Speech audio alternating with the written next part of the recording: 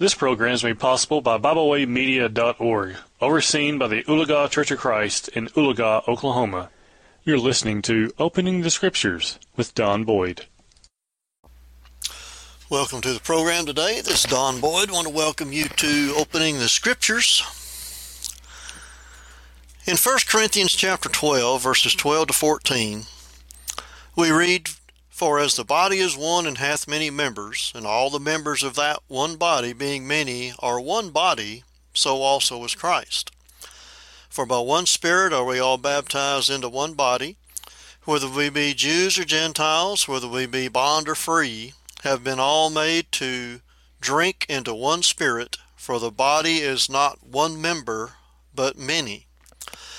In Ephesians 1, 22 and 23, we read, "And hath put all things under his feet, and gave him to be head over all things to the church, which is his body, the fullness of him that filleth all in all." Well, there are some who say that the church is a worldwide organization of which every denomination is a part. In that mindset, if you draw a pie or a circle there and you divide it up into several different squares or several different triangles there, or pieces of the pie, whatever you want to say, they say that the Church of Christ is included with the Presbyterian Church, Baptist Church, Methodist Church, Mormons, Lutherans, Catholics, Church of God, on and on and on you could go. That each denomination is part of the Church of Christ. Others proclaim that the church is a single institution of which denominationalism has made a mockery. In that mindset, whenever you draw your pie into various slices of the pie, you have congregations like Smyrna, Sardis, Philadelphia, Rome, Philippi, Thessalonica, Corinth, those today, and that the Church of Christ is made up of various congregations of one church. So each congregation, then going back to what we read earlier, has its feet and its hands and its ears and its eyes, etc. So are there many churches that make up the one church, or is there one church that is distinct from the many? Well, what is the truth then about the church? Well, the true church follows only the Word of God. You have various denominations following men's writings like the Standard Manual for Baptist Churches, or the Book of Discipline of the Methodist Church, or the Book of Mormon.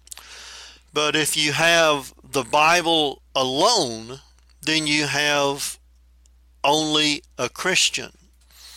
But if you have the Bible plus a writing of man, then you have a hyphenated, in italics, Christian. So the true church follows only Christ's word that was spoken by him and through the inspired men that wrote his word down. In John 12:48, Jesus said, "He that rejecteth me and receiveth not my words hath one that judgeth him. The word that I have spoken, the same shall judge him in the last day." In other words, Jesus is telling us there that it is his words that will judge us on the last day, not the words of men.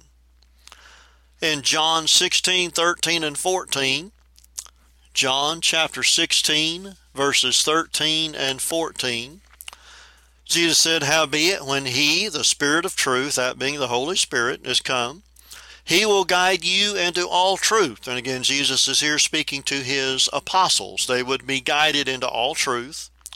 "For he shall not speak of himself, but whatsoever he shall hear, that shall he speak. And he will show you things to come. He shall glorify me, for he shall receive of mine and shall show it unto you." So the apostles and the inspired men who wrote down the words here of the New Testament are the words of the Holy Spirit himself, which come from Jesus himself as well. Over in Hebrews chapter 1, look at verses 1 and 2. Hebrews chapter 1, verses 1 and 2. It said, God, who at sundry times and in divers manners spake in time past unto the fathers by the prophets, hath in these last days spoken unto us by his Son, whom he hath appointed heir of all things, by whom also he made the worlds. And then in Hebrews chapter 2, verses 3 and 4, the writer says, how shall we escape if we neglect so great salvation, which at the first began to be spoken by the Lord, and was confirmed unto us by them that heard him? God also bearing them witness, both with signs and wonders, and with divers miracles and gifts of the Holy Ghost, according to his own will. So the true church follows only the words of Christ and those inspired men who wrote his words down. So the true church then speaks where the Bible speaks, and is silent where the Bible is silent. In other words, God is to have the only word when it comes to religion. In 1 Peter chapter 4, verse 11. 1 Peter chapter 4, verse 11. It says, if any man speak, let him speak as the oracles of God. If any man minister, let him do it as of the ability which God giveth, that God in all things may be glorified through Jesus Christ, to whom be praise and dominion forever and ever. Amen. Whenever we speak, we are to speak as what God spoke to us through his word. So, that just goes down to the fact then that the true church does not add to God's word by the writings of men, nor do we take away from God's word through the writings of men.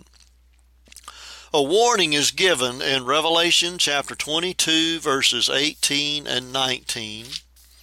Revelation chapter 22, verses 18 and 19.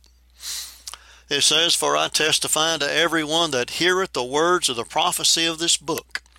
If any man shall add unto these things, God shall add unto him the plagues that are written in this book. And if any man shall take away from the words of the book of this prophecy, God shall take away his part out of the holy city and from the things which are written in this book.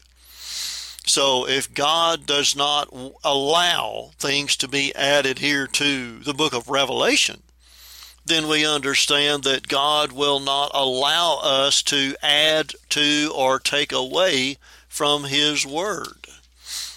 There in Proverbs chapter 30, Proverbs chapter 30, verse 6, says, add thou not unto his words, lest he reprove thee, and thou be found a liar. So again, the true church does not add to the writings of the New Testament with the words of men, neither do we subtract from the writings of the New Testament with the words of men. That is why the true church practices baptism for the remission of sins. Mark chapter 16, verse 16. Mark chapter 16, verse 16. Jesus said there, he that believeth and is baptized shall be saved, but he that believeth not shall be damned. Very plainly spoken. There are those who add to the word of God here by saying, well, Jesus didn't say, but he that believeth not and is not baptized shall be damned. That's adding to the word of God. And whenever you do that, you're cursed, because Jesus didn't have to say that. The question would be, did Jesus lie when he said, he that believeth and is baptized shall be saved, but he that believeth not shall be damned? Did Jesus tell the truth there, or did he not? Well, absolutely he did. In Acts chapter 2, verse 38 says, then Peter said unto them, repent and be baptized, every one of you, in the name of Jesus Christ, for the remission of sins, and ye shall receive the gift of the Holy Ghost. You know, you look at the wording there are some, again, who will try to add to the Word of God by saying, or change it at least by saying that the word for there means because of.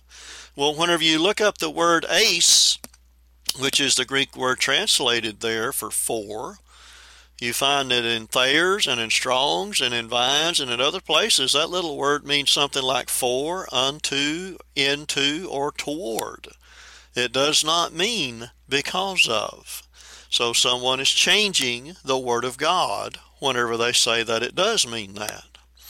In Romans chapter 6, verses 3 and 4, Romans chapter 6, verses 3 and 4, there Paul writes, "Know ye not that so many of us, as were baptized into Jesus Christ, were baptized into his death?" Now you stop there for a minute. When we're baptized into his death. My wife used to be in the Baptist denomination, and she has her baptismal certificate. On that certificate it says, baptized into the fellowship of the Baptist Church. It doesn't say baptized into Christ. So again, there is adding to or taking away from the Word of God. Verse 4 of Romans 6, "Therefore we are buried with him by baptism into death, that like as Christ was raised up from the dead by the glory of the Father, even so we also should walk in newness of life." So whenever we are baptized, we contact that blood that Jesus shed. It is the blood of Christ that saves us. It is the water of baptism wherein we contact that saving blood. Also, we do not add to nor take away from the Word of God, or the true church doesn't, and that is why we forbid mechanical instruments of musical accompaniment while singing religious songs. And that would be whether it would be in a church building or in a worship service somewhere, or in our own home, or in our car, or wherever that may be. When you look at Ephesians chapter 5, verse 19, Ephesians chapter 5, verse 19, it says, "Speaking to yourselves in psalms and hymns and spiritual songs, singing and making melody in your heart to the Lord." Speaking to yourselves, singing to one another there. The types of songs to be used are psalms, hymns, and spiritual songs. And then singing and making the melody where? In your heart. The heart is where the melody comes from. That excludes any external musical instrument, because the heart is the instrument that is used in singing these praises to God.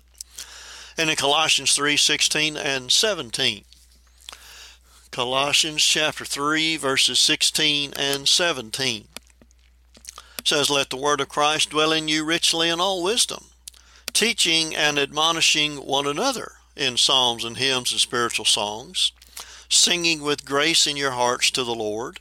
And whatsoever you do in word or deed, do all in the name of the Lord Jesus, giving thanks to God and the Father by him."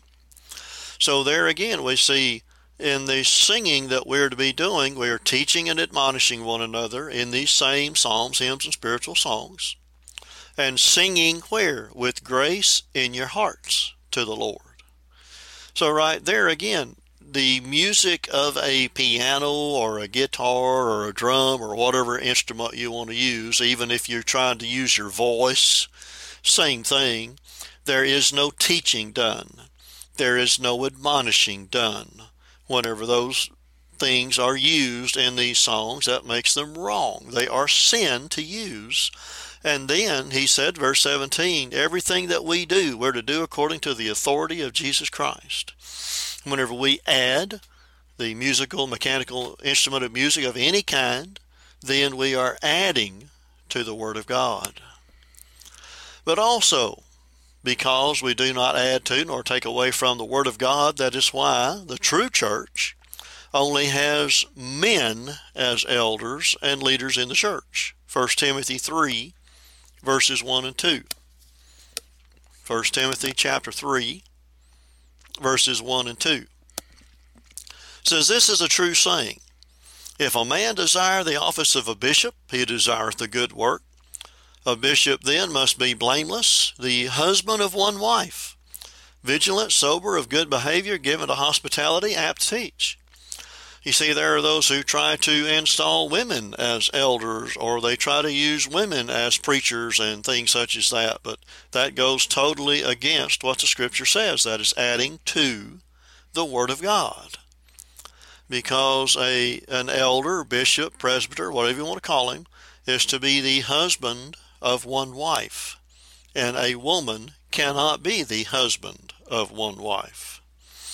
And that is why we have only men, or the true church only has men in places of authority in the church. Look at 1 Timothy chapter 2, verses 11 to 14. 1 Timothy chapter 2, verses 11 to 14. It says, "Let the woman learn in silence with all subjection. But I suffer not a woman to teach, nor to usurp authority over the man, but to be in silence." Now, there are some, stopping there for a minute, there were some will say, well, that's just because Paul hated women. Or that was back then. That's not the way it is today. Well, whenever Paul gives the reasoning for what he just said in verses 11 and 12, he doesn't go to culture of his time. He doesn't go to a hatred of women. He goes back to the creation. Verse 13. "For Adam was first formed, then Eve. And Adam was not deceived, but the woman being deceived was in the transgression." So right there we see Paul here, he's not using his own words. Paul was inspired to do the things he did by the word of Jesus Christ. We looked at over in Galatians chapter 1. Galatians chapter 1, there in verses 11 and 12. Paul says, "But I certify you, brethren, that the gospel which is preached of me is not after man. For I neither received it of man, neither was I taught it, but by the revelation of Jesus Christ." So what Paul is saying here in 1 Timothy 2, 11 to 14 comes from Jesus Christ himself. Well, to go beyond the teachings of Christ is sin. Adding to or taking away from them. 2 John verses 9 through 11 tells us that. 2 John verses 9 through 11 says, "Whosoever transgresseth and abideth not in the doctrine of Christ hath not God. He that abideth in the doctrine of Christ, he hath both the Father and the Son." Now you look in the American Standard Version there of 2 John, verse 9, the American Standard Version says, "Whosoever goeth onward." In other words, you're adding to, you're going beyond the Word of God. Verse 10 of 2 John says, "If there come any unto you and bring not this doctrine, receive him not into your house, neither bid him Godspeed. For he that biddeth him Godspeed is partaker of his evil deeds." So, the true church does not add to nor take away from the Word of God. We just do what the Word of God says. But the true church also obeys Christ's commands. The true church rejects the teachings of men because following the teachings of men is vain. Matthew 15, verses 7 through 9. Matthew chapter 15, verses 7 through 9. Jesus there says, "Ye hypocrites, well did Isaiah prophesy of you, saying, This people draweth nigh unto me with their mouth, and honoureth me with their lips, but their heart is far from me. But in vain they do worship me, teaching for doctrines the commandments of men." The commandments of men are those things that go beyond or take away from the Word of God. Also in Galatians chapter 1, verses 6 through 9, Galatians chapter 1, verses 6 through 9, Paul wrote there, "I marvel that you're so soon removed from him that called you into the grace of Christ unto another gospel, which is not another. But there be some that trouble you and would pervert the gospel of Christ." Now stopping there for a minute. Whenever people add to or take away from the Word of God, they are perverting the gospel of Christ. Now verse 8. But though we, or an angel from heaven, preach any other gospel unto you than that which we have preached unto you, let him be accursed. As we said before, so say I now again, if any man preach any other gospel unto you than that you have received, let him be accursed. Because he's adding to, or taking away from, changing the Word of God into something that is not true. And, the true church doesn't go by feelings. You may have heard people say, well, I feel in my heart that I'm doing right, or my God would never condemn me, or whatever. Well, whenever they say that, their God is a God that they have developed in their own image. Well, Jesus said in John 14:15, if you let me keep my commandments. We don't go by feelings. We go by the commandments of God. In John chapter 14, look at verses 22 to 24. John chapter 14, verses 22 to 24. So Jesus said unto him, not Iscariot, Lord, how is it that thou wilt manifest thyself unto us, and not unto the world? Jesus answered and said unto him, if a man love me, he will keep my words. In other words, he's going to obey me. And my Father will love him, and we will come unto him, and make our abode with him. He that loveth me not, keepeth not my sayings. And the words which ye hear is not mine, but the Father's which sent me. So in other words, if you do not love Christ, you're going to add to his word. You're going to take away from his word. You're going to change his word to make it fit what you want instead of what God requires. In John 15:14, Jesus said, you're my friends if you do whatsoever I command you. Again, we don't go by feelings. In Acts chapter 23, verse 1, we see a good reason why we don't go by feelings. Acts 23:1 says, Paul, earnestly beholding the council, said, men and brethren, I've lived in all good conscience before God unto this day. Paul felt he was right whenever he was persecuting the church, known as Saul of Tarsus. You go over to Acts chapter 26, verses 9 and 10, we find him saying there, I verily thought within myself that I ought to do many things contrary to the name of Jesus of Nazareth, which thing I did, or also did in Jerusalem, and many of the saints did I shut up in prison, having received authority from the chief priest, and when they were put to death, I gave my voice against them. Paul said, I felt I was right in my feelings. I was sincere. I knew that I was right. All along, he was wrong. And whenever he learned that he was wrong, instead of getting angry or whatever, he changed. He realized what he needed to do and changed. Well, the true church consists of those added to it by the Lord. Acts 2:47, praising God and having favor with all the people, and the Lord added to the church daily such as should be saved. We don't join anything. The Lord adds us to his church. Now, Christ adds obedient people to his, or the, church. Look at Matthew chapter 16, verse 18. Matthew 16:18, and I want to read the American Standard Version rendering of this verse. Jesus said, and I say also unto thee that thou art Peter, and upon this rock I will build my church, and the gates of Hades shall not prevail against it. So Jesus says there, in two different ways, first of all, I will build my church. That is singular. Not many different churches, but my church. And then he says, the gates of Hades shall not prevail against it. Again, singular. Not many different ones. And then that rock that he would build his church on was the confession that Peter made, that Jesus Christ is the Son of God. in Romans 16:16. Romans 16:16 says, salute one another with a holy kiss. The churches of Christ salute you.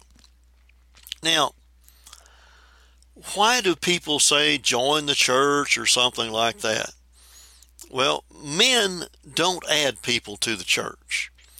What I'm going to read to you now comes from the Standard Manual for Baptist Churches on page 22, and I quote, it is most likely that in the apostolic age, when there was but one Lord, one faith, and one baptism, and no differing denominations existed, the baptism of a convert by that very act constituted him a member of the church, and at once endowed him with all the rights and privileges of full membership. In that sense, baptism was the door into the church. Now it is different. Now, stopping there in that quotation, what changed? What does he mean, now it's different? Let's continue with the quotation. And while the churches are desirous of receiving members, they are wary and cautious they do not receive unworthy persons. The churches therefore have candidates come before them, make their statement, and give their experience, and then their reception is decided by a vote of the members. A vote of the members, unquote. Brethren, we don't vote people into the Lord's church. You may vote people into the Baptist church, but the Lord adds people to his church. Another little book I have in my library is called Baptist Principles, Letters to My Son. This is various questions and answers that were written there from a man by the name of Edgar Estes Folk, and he would write questions and answer them in these letters to his son. And this is one that he wrote, quote, while we believe in much water, we do not put much stress on water. In fact, we put less stress on water than any other denomination of Christians except the Quakers. We set less store by baptism than any other denomination. We believe in baptism. We insist upon it as a sacred duty, but we do not believe that it has anything to do with the salvation of a soul. If the person was not saved before baptism, he will not be saved on account of it. Baptism is for saved people and not to save them. Only those who have repented of their sins and have believed on Christ are fit subjects for baptism. The blood must come before the water, regeneration before church membership, Christ before the church, unquote. So we see in this statement here that he is adding to and taking away from the Word of God. You know, whenever you look at a list of the origin of the major denominations, you'll find that the earliest one given is around 606 AD, that being the Roman Catholic Church. And then you see the various ones, the Baptist Church in the 1600s, 1607, the Methodist Church there in the 1500s, and all various ones. All of those various denominations are not the Lord's church because they came along too late. You know, the Catholic Church is 600 years too late. Baptist Church is 1600 years too late. Methodist Church 1500 years too late. Because the Lord's church was established back in AD 33. None of these other churches were established then. They have all come because of the writings of men, the doctrines and commandments of men. Well, the true church then is the bride of Christ. In the New Testament, the church is represented spiritually being married to Christ. Romans chapter 7, verse 4. Romans chapter 7, verse 4. Says, wherefore, my brethren, ye also are become dead to the law by the body of Christ, that ye should be married to another, even to him who is raised from the dead, that we should bring forth fruit unto God.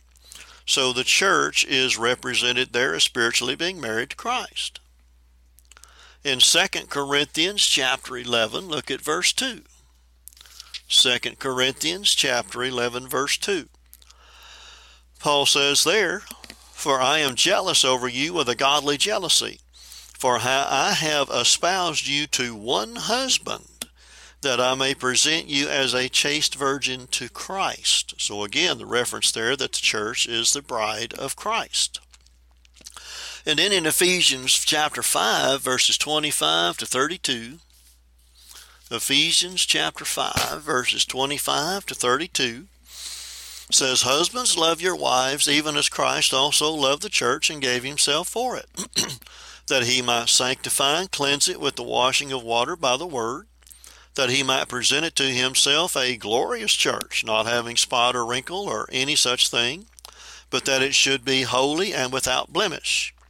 So, or in like manner, ought men to love their wives as their own bodies. He that loveth his wife loveth himself. For no man ever yet hated his own flesh, but nourisheth and cherisheth it, even as the Lord the church. For we are members of his body, of his flesh, and of his bones. For this cause shall a man leave his father and mother, and shall be joined unto his wife, and they two shall be one flesh." This is a great mystery, but I speak concerning Christ and the church.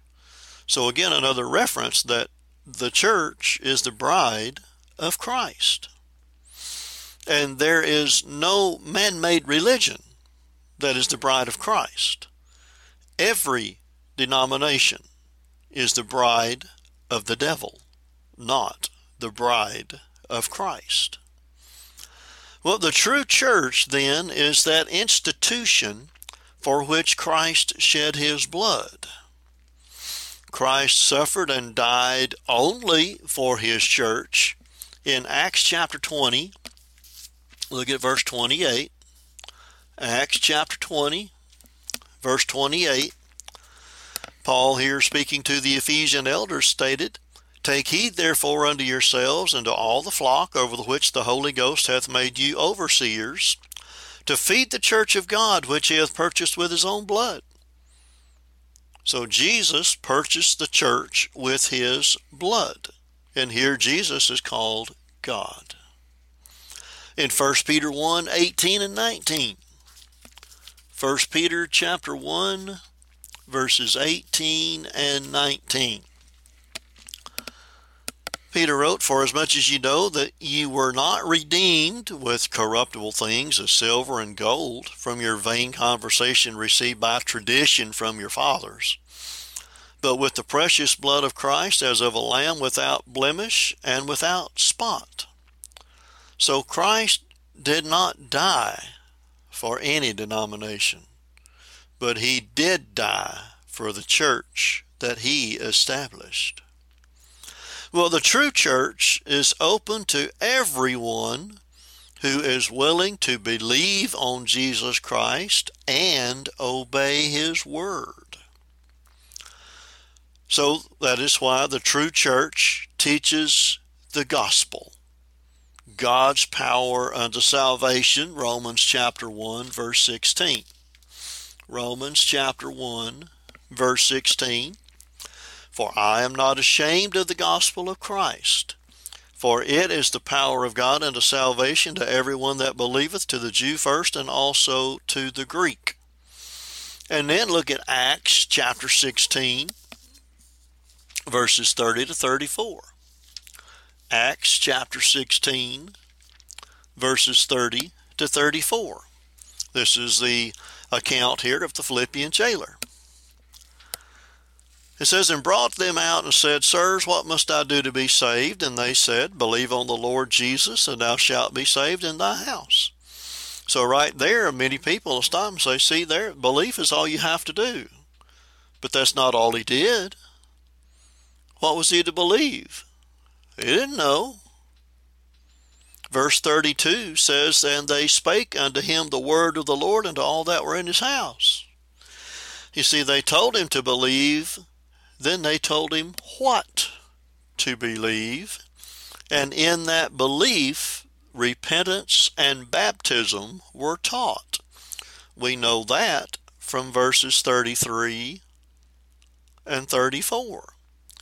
Verse 33 says, "And he took them the same hour of the night and washed their stripes," that being a show of repentance. And what was it? "And was baptized, he and all his, straightway." You see, if baptism wasn't necessary for salvation, why do all this in the middle of the night? It was about midnight whenever Paul and Silas were singing those songs, and this great earthquake happened. Why didn't they just wait till it got to be daylight and go do it? It's because baptism is for the remission of sins, and they weren't willing to wait. And notice this, verse 34. "And when he had brought them into his house, he set meat before them and rejoiced, believing in God with all his house." See, he's told to believe back there in verse 32. He is called a believer after his baptism in verse 34. Christ is the Savior for all those who obey him. Hebrews chapter 5, verses 8 and 9. Hebrews chapter 5, verses 8 and 9. Says, "Though he were a son, yet learned he obedience by the things which he suffered. And being made perfect, he became the author of eternal salvation unto all them that obey him." You see, it didn't just say that believe in him, but obey him. And Jesus is the one who said, "He that believeth and is baptized shall be saved, but he that believeth not shall be damned." Why do we not believe him? The church gives glory to God and not to some man. John chapter 1, verses 1 and 2, and then verse 14. John 1, 1 and 2. "In the beginning was the Word, and the Word was with God. The same was in the beginning with God." And in verse 14, "And the Word was made flesh and dwelt among us, and we beheld his glory. The glory as of the only begotten of the Father, full of grace and truth." There's glory that is given to Christ there. And in Ephesians chapter 3, look at verses 14 to 21. Ephesians chapter 3, verses 14 to 21. Paul there says, "For this cause I bow my knees unto the Father of our Lord Jesus Christ, of whom the whole family in earth and heaven and earth is named, that he would grant you, according to the riches of his glory, to be strengthened with might by his Spirit in the inner man, that Christ may dwell in your hearts by faith, that ye, being rooted and grounded in love, may be able to comprehend with all saints what is the breadth and length and depth and height, and to know the love of Christ, which passeth knowledge, that ye might be filled with all the fullness of God." Verse 20. "Now unto him that is able to do exceeding abundantly above all that we ask or think, according to the power that worketh in us, unto him be glory in the church by Christ Jesus throughout all ages, world without end. Amen." We give glory to God, not some man, not some group or anything like that. The true church gives glory to God. And the true church consists of only those who obey God's plan of salvation, not any man's plan of salvation. In Ephesians 2, verses 8 to 10, we find that we are saved by God's grace. Ephesians chapter 2, verses 8 to 10. It says, "For by grace are you saved through faith, and that not of yourselves, it's a gift of God, not of works, lest any man should boast. For we are his workmanship, created in Christ Jesus unto good works, which God hath before ordained that we should walk in them." Well, God's grace, yes. He offered us his grace. He offered us salvation through the blood of his Son Jesus Christ and obedience to his plan of salvation. And it is his gift to us. But then he says, not of works, lest any man should boast. But then in verse 10 he says, for we are his workmanship created unto good works. You see, to the denominational mind, that doesn't fit. Because they try to stop there and say, see, you can't work your way into heaven. You can't do any works. Baptism is a work. Well, faith is a work also. Go to John chapter 6, you'll find that out. But then we're created to do good works. Well, what are we looking at here? Verse 9 would be works that we do that would cause God to give us salvation. That's meritorious works. That can't happen. That's not true. There's nothing we can do to work our way into heaven. But verse 10 says we are created in Christ Jesus unto good works. Is baptism a good work? Yes, it is. But many other things are good works as well. And you think some of the passages that we look at, first of all, we have to access God's grace, and that's through obedient faith. You say by grace through faith? Well, you go over to Romans chapter 5, verses 1 and 2, and it explains that. Romans chapter 5, verses 1 and 2. Therefore, being justified by faith, we have peace with God through our Lord Jesus Christ, by whom also we have access by faith into this grace wherein we stand, and rejoice in the hope of the glory of God. So we access God's grace through our obedient faith. Well, we also find that we are going to be judged by our works. You'll look at 2 Corinthians chapter 5, verse 10. 2 Corinthians 5:10, for we must all appear before the judgment seat of Christ, that every one may receive the things done in his body, according to that he hath done, whether it be good or bad. And what are those things that we have done that are good or bad? They're the deeds we do in this life, the works we do in this life. And then in Revelation chapter 20, Revelation 20, 11, and down through verse 13, John said, I saw a great white throne, and him that sat on it, from whose face the earth and the heaven fled away, and there was found no place for them. And I saw the dead, small and great, stand before God, and the books were opened, and another book was opened, which is the book of life. And the dead were judged out of those things which were written in the books according to their works. And the sea gave up the dead which were in it, and death and Hades delivered up the dead which were in them, and they were judged every man according to their works. So we're going to be judged by our works. Well, what is God's plan for human salvation? You hear the Word, and that's the Word of God, not the Word of man. Not the Baptist Standard Manual, not the Catholic Catechism, not the Book of Mormon, not the Methodist Discipliner, anything else. Just the Word of God. Romans 10:17, so then faith cometh by hearing, and hearing by the Word of God. We must believe the Word, John 8:24.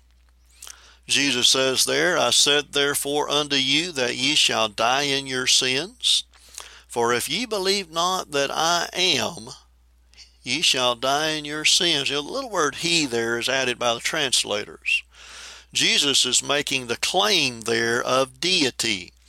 For if you believe not that I am, ye shall die in your sins. You go back to Exodus chapter 3, and that explains what Jesus is saying there.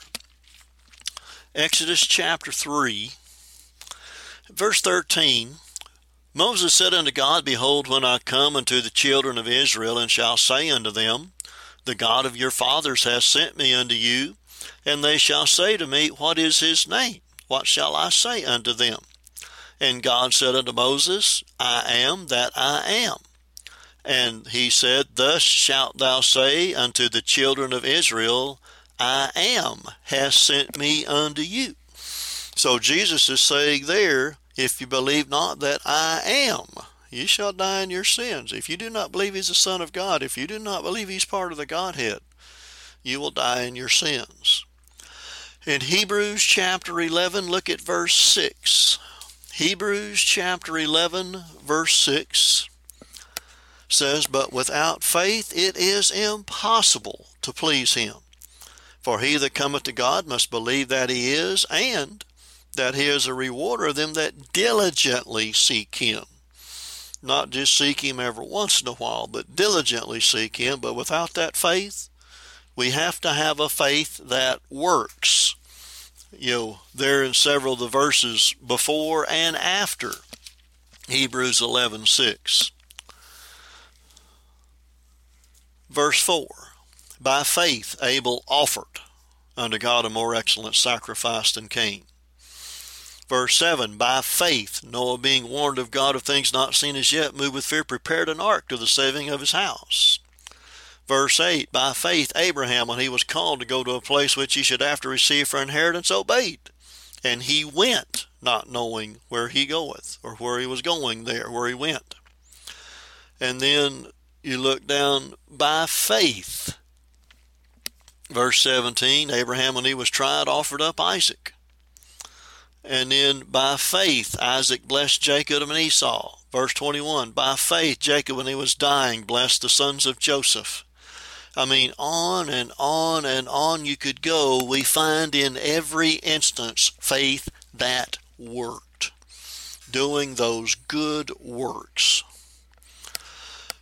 We must also, part of God's plan of our salvation is repentance of sin.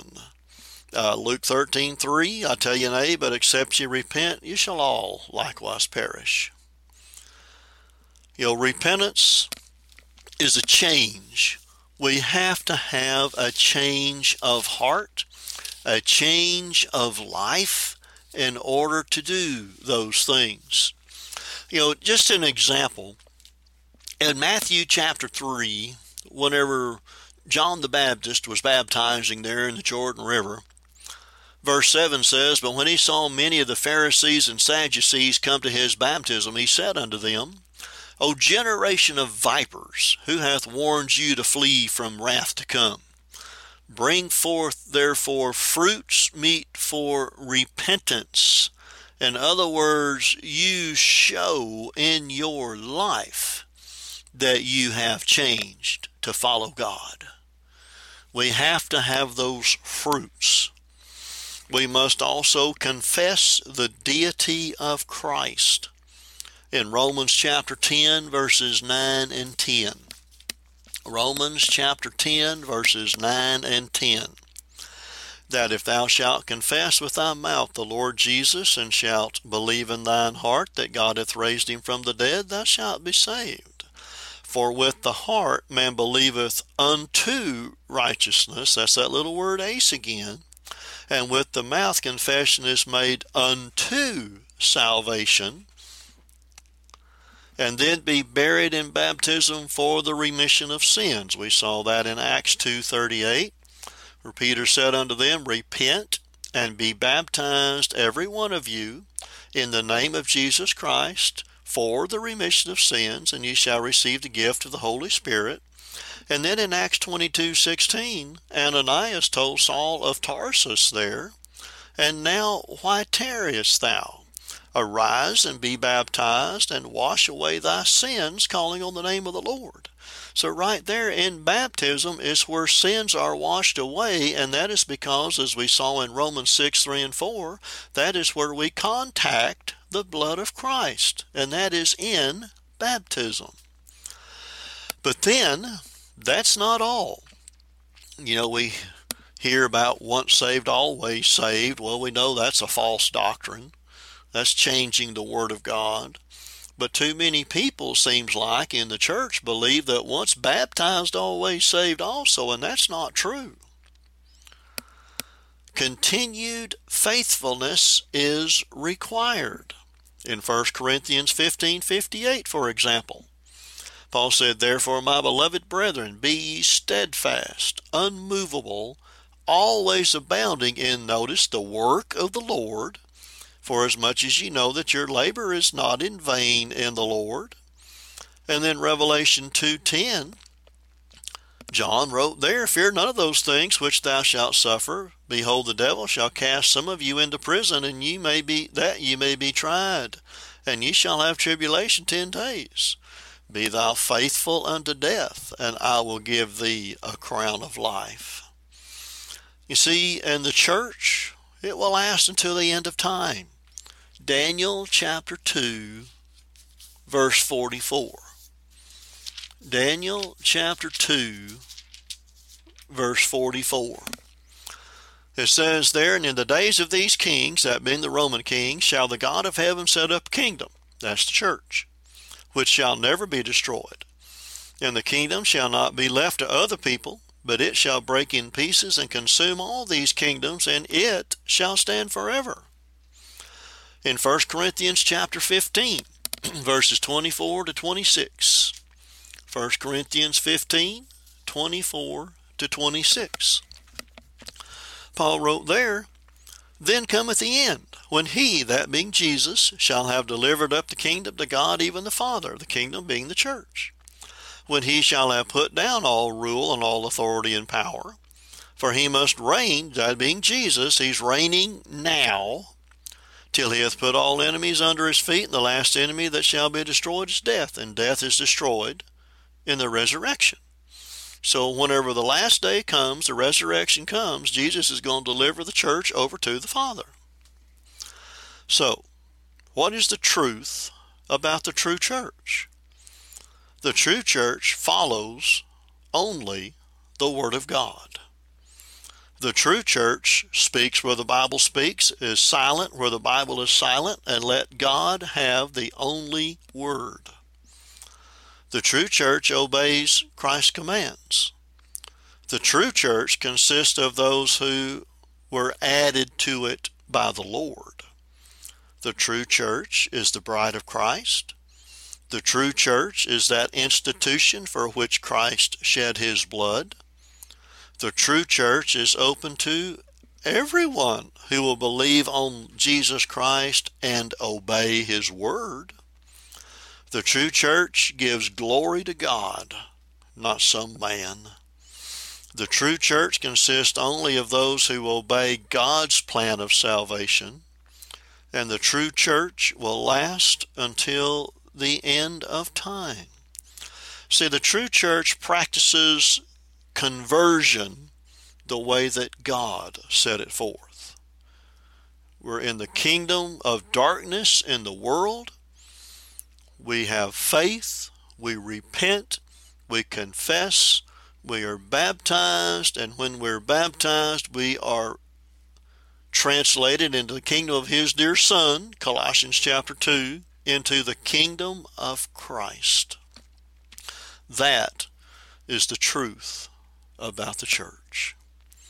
Well, again, this is Don Boyd. I want to thank you for tuning in to be with us today, and we look forward to being with you next time. When you're in Moody, Missouri, you're invited to visit the Moody Church of Christ, located on Highway E in Moody, Missouri. The congregation there meets on Sunday morning at 10 a.m. for Bible class, 11 a.m. for worship, and then again at 6 p.m. for Sunday evening worship. They also meet at 6 p.m. on Wednesday night for Bible study. We thank you for tuning in today. We hope you enjoyed this program. You can find out more about Bible Way Media by visiting us at BibleWayMedia.org. You can also find us on several social media platforms now. You can find us not only on Facebook, but you can find us on Tumblr. You can also find us on the Twitter alternative known as Telegram, and on the Facebook alternative known as MeWe. We hope you enjoyed this program. We hope you will share with others. And as always, we thank you for listening.